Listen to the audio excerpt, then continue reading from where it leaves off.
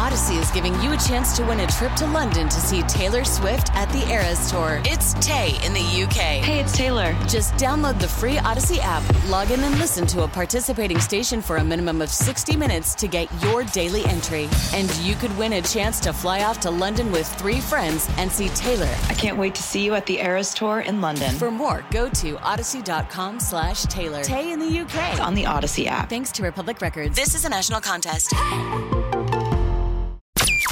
That is exactly what I needed to hear. Thank God someone here knows what they're talking about. That's us. That's right. Gotta love this American ride. All right, you need to take the time and get the full picture. Come on, turn the radio on. It's Saturday and I won't be long. Don't get me wrong. I love the ladies. I mean, they rev my engine, but they don't belong in the newsroom. It is Anchor Man, not Anchor Lady. What do you want from me? I'm not America's sweetheart. Goodness sake, kid. Keep your voice down. Your father's listening to the radio. I'm not America's sweetheart. This is the Annie Fry Show. Hope your holiday week is going well. Our YouTube chat poll of the day is, are you working this week? Basically the same as usual. These are your 3 choices. Basically the same as usual, a little bit less, or nope. So what are you doing? Obviously, we know that Brad is not working, but he's still working on the YouTube chat poll or on the Facebook chat poll. So we would love to see what you think. Let us know. Are you working this week? Yes, no, or a little bit less? I'm working a separate job this week. So my name's Mike Elam. I'm a county council guy out in St. Charles County, or as I call it, God's country. So it's fun to come in and play radio for a while. So thanks for Annie for taking off this week. I am just here yesterday and today. We will have who for the rest of this Ryan week? Recker. Ryan Recker. Ryan's always fun. Ryan is a very well-informed guy. He really is. He must read all the time. So he is going to be filling in the rest of this week. It is still snowing in downtown St. Louis, but the flakes have gotten a whole lot smaller. They were silver dollar size there for a while. So it's sticking on the grass, but that's about it because it's like 38 degrees outside, maybe warmer. So it's not going to stick, but at least it's pretty for a while. We're going to find out what is going to stick after the first of the year at the state capitol. Lawmakers are coming back into session, and it could be a very interesting session. I was reading an article in the Post-Dispatch just the other day that Kurt Erickson wrote, and I asked Kurt if he'd be willing to come on and talk with us about that. Kurt, how are you, sir? Hey, I'm good. There's a little bit of snow here in Jefferson City, too. So there you go. Yeah, not going to stick, like you said, but yeah, we're getting winter finally. So we didn't have a white Christmas, but we're having a white week after Christmas. It's just going to be that kind of white where you can still drive, which is always nice. Right, exactly. Hey, I appreciate you taking some time to be on with us today because I was reading your article that you wrote the other day and just kind of looking at, Missouri lawmakers are prepped for an annual session amid election year posturing. And I thought, brother, you hit that. It is going to be a very interesting year in Jefferson City. And as you were putting this article together, what were your takeaways that what you're expecting for this year's legislative session? There is a lot of pessimism about making any major changes in state policies because at least, more than a dozen members of the House and Senate are running for higher office, whether that's statewide or a House member running for the Senate. And in some cases, they're running against themselves. Secretary of State's race has Caleb Rowden, the leader of the Senate, and Holly Rader, a senator from the Sikeston area. And over in the House, the Speaker of the House, Dean Plocker, is running for lieutenant governor. And the assessment I was getting from everyone I talked to is that the competition for floor time and the competition to, one up whatever opponent they might have could lead to gridlock, which, for some, that's not a bad thing.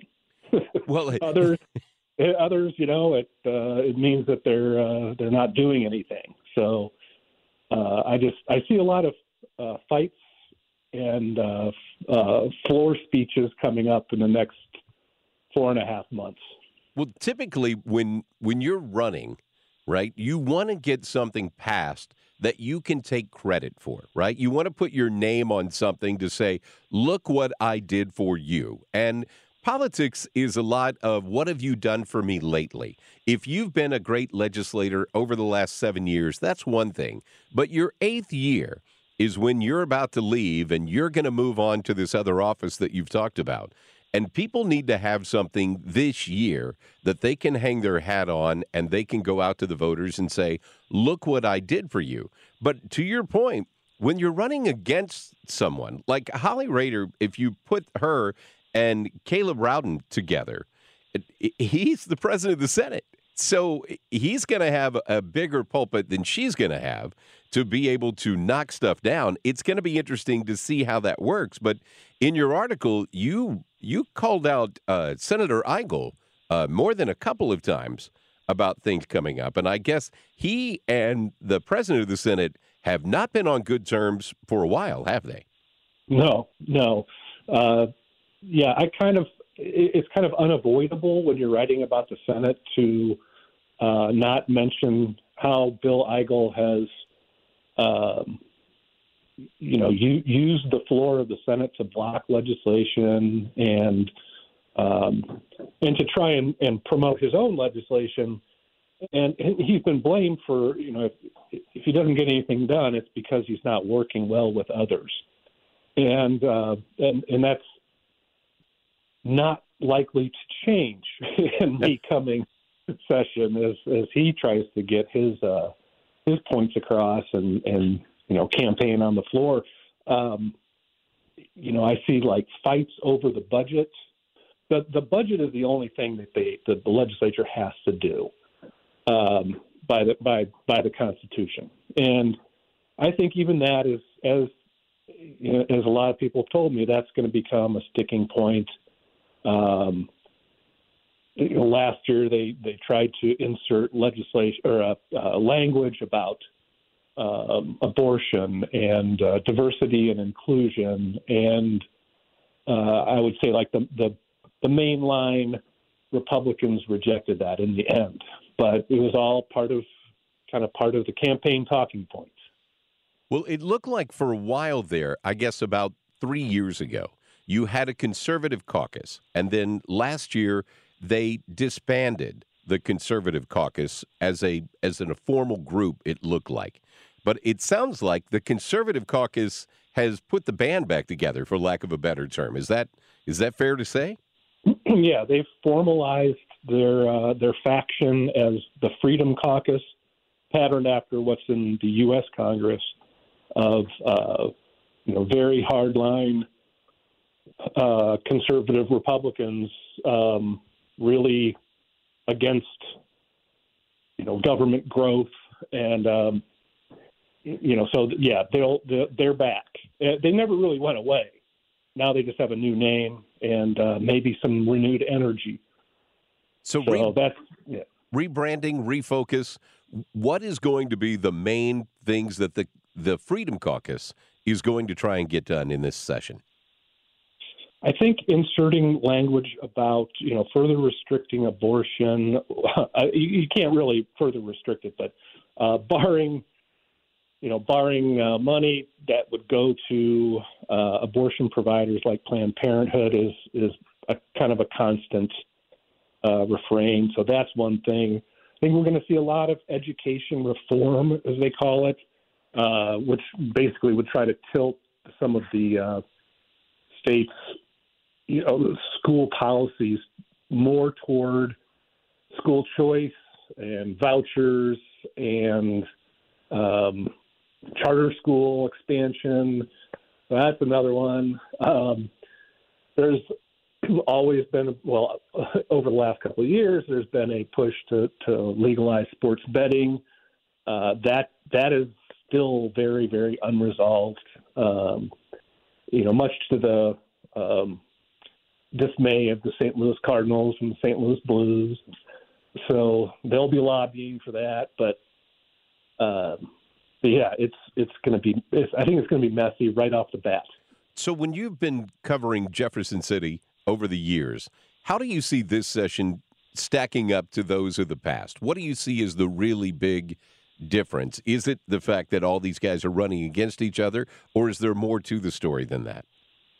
Well, I think it's going to be different than past sessions that I've noticed, I've covered, just because there's more division in the nation, and you've also you've got Crystal Quaid, who's the House Minority Leader, the top-ranking Democrat in the House. She's running for governor.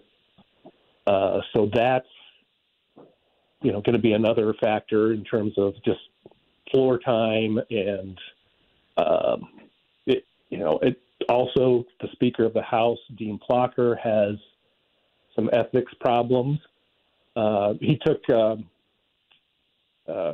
basically acknowledged earlier that he had taken taxpayer reimbursements for travel money that he had paid out of his campaign fund, basically double dipping. And you've got an ethics inquiry into him. So that just adds to the unknowns that we're looking at. So it seems like in the past, and with all due respect to people getting elected on the Democrat side, they really haven't been a factor in Jefferson City for years. Since I'd say at least for the last 5 to 7 years, they really haven't been that big of a factor. It's been Republicans fighting with Republicans. Is that how you see this playing out in this year's session as well? Or do you think the Democrats are really going to be able to affect legislation? I would say that the Democrats will affect legislation because they can block things in the Senate through the use of the filibuster, and use that to add in, or what's the best word I could use, to soften what they see as the damage caused by a Republican policy. So they'll be playing defense as they usually do. Is there anything they can do in the House, or is it pretty much just the Senate? It's pretty hard for them to do anything in the House. Yeah. Okay. That's just the way it is. But they can raise a lot of questions and slow things down. But in the end, it comes over to the Senate, and that's where the Democrats can really slow things down and negotiate some compromise, even if it's not very good. But soften the blow a little bit. So. Talking with Kurt Erickson of the Post-Dispatch, who's written some stories about what's coming up at the session this next year. But I did read another article that you wrote that I wanted to turn to a more local focus with the city of St. Louis and the red light camera ban that Senator Nick Schroer has put in. It seems like he and the city are going to go to war again. Yeah. That's one of the new constants in the Senate. Senator Schroer wanted to have a state takeover of the St. Louis Police Department. He's hot on crime, and he thinks red light cameras aren't going to solve it. The way to solve the crime problem is to put more boots on the ground with more police officers. But the city is trying to do something about this plague of people who run red lights, and it's pretty evident in some of the statistics about pedestrian deaths and accidents, and the people who are opposed to red light cameras say they're unconstitutional because you're ticketing a car, not a driver.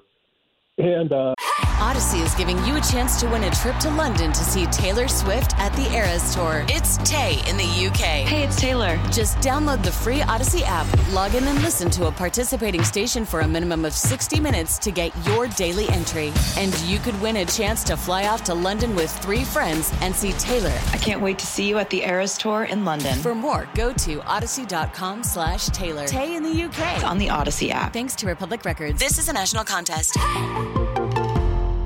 And they cause more rear-end collisions, but the other side of the coin is that it's really bad in St. Louis. Well, I know in St. Charles, we put it to the voters, and 73% of the voters in St. Charles County said no red light cameras. And St. Peter's was the only city who had them, so that moved them out. It looks like from your story that it's not just Nick Schroer who has a problem with what they want to do with red light cameras. It seems like the mayor and Megan Green can't agree on what to do about red light cameras. So you've got Democrat on Democrat that don't even agree on what's the best use of these things. Right. Yeah, the issue in the city of St. Louis is just kind of on hold right now while they try to figure out a way to bring everyone together with some kind of oversight of these things, and that remains to be seen. And it seems like there's only one city in the state of Missouri right now who has red light cameras in Hannibal. Is that correct? Yeah. Wow. Hannibal still does it. Their main focus is on Highway 61, which runs kind of through the middle of town and has a lot of stoplights and a lot of traffic, and so that's where they're using that. So next time you drive in Hannibal, please stop, or you'll be paying a ticket. Pay attention. You're on candid camera, and they're paying attention to you there. Well, Kurt, I appreciate you taking the time to talk with us today. It's always good to get a non-elected somebody who is covering the session and get their point of view on what we could expect in Jefferson City. And I wish you the best as you cover what is going to be a probably very tumultuous time there in Jefferson City as we move forward. Yeah, exactly. Well, thank you very much. We appreciate it. Have a great New Year. That is Kurt Erickson. He's a writer for the St. Louis Post-Dispatch, covering the legislature and what goes on there. We are going to talk more local on the other side of the break.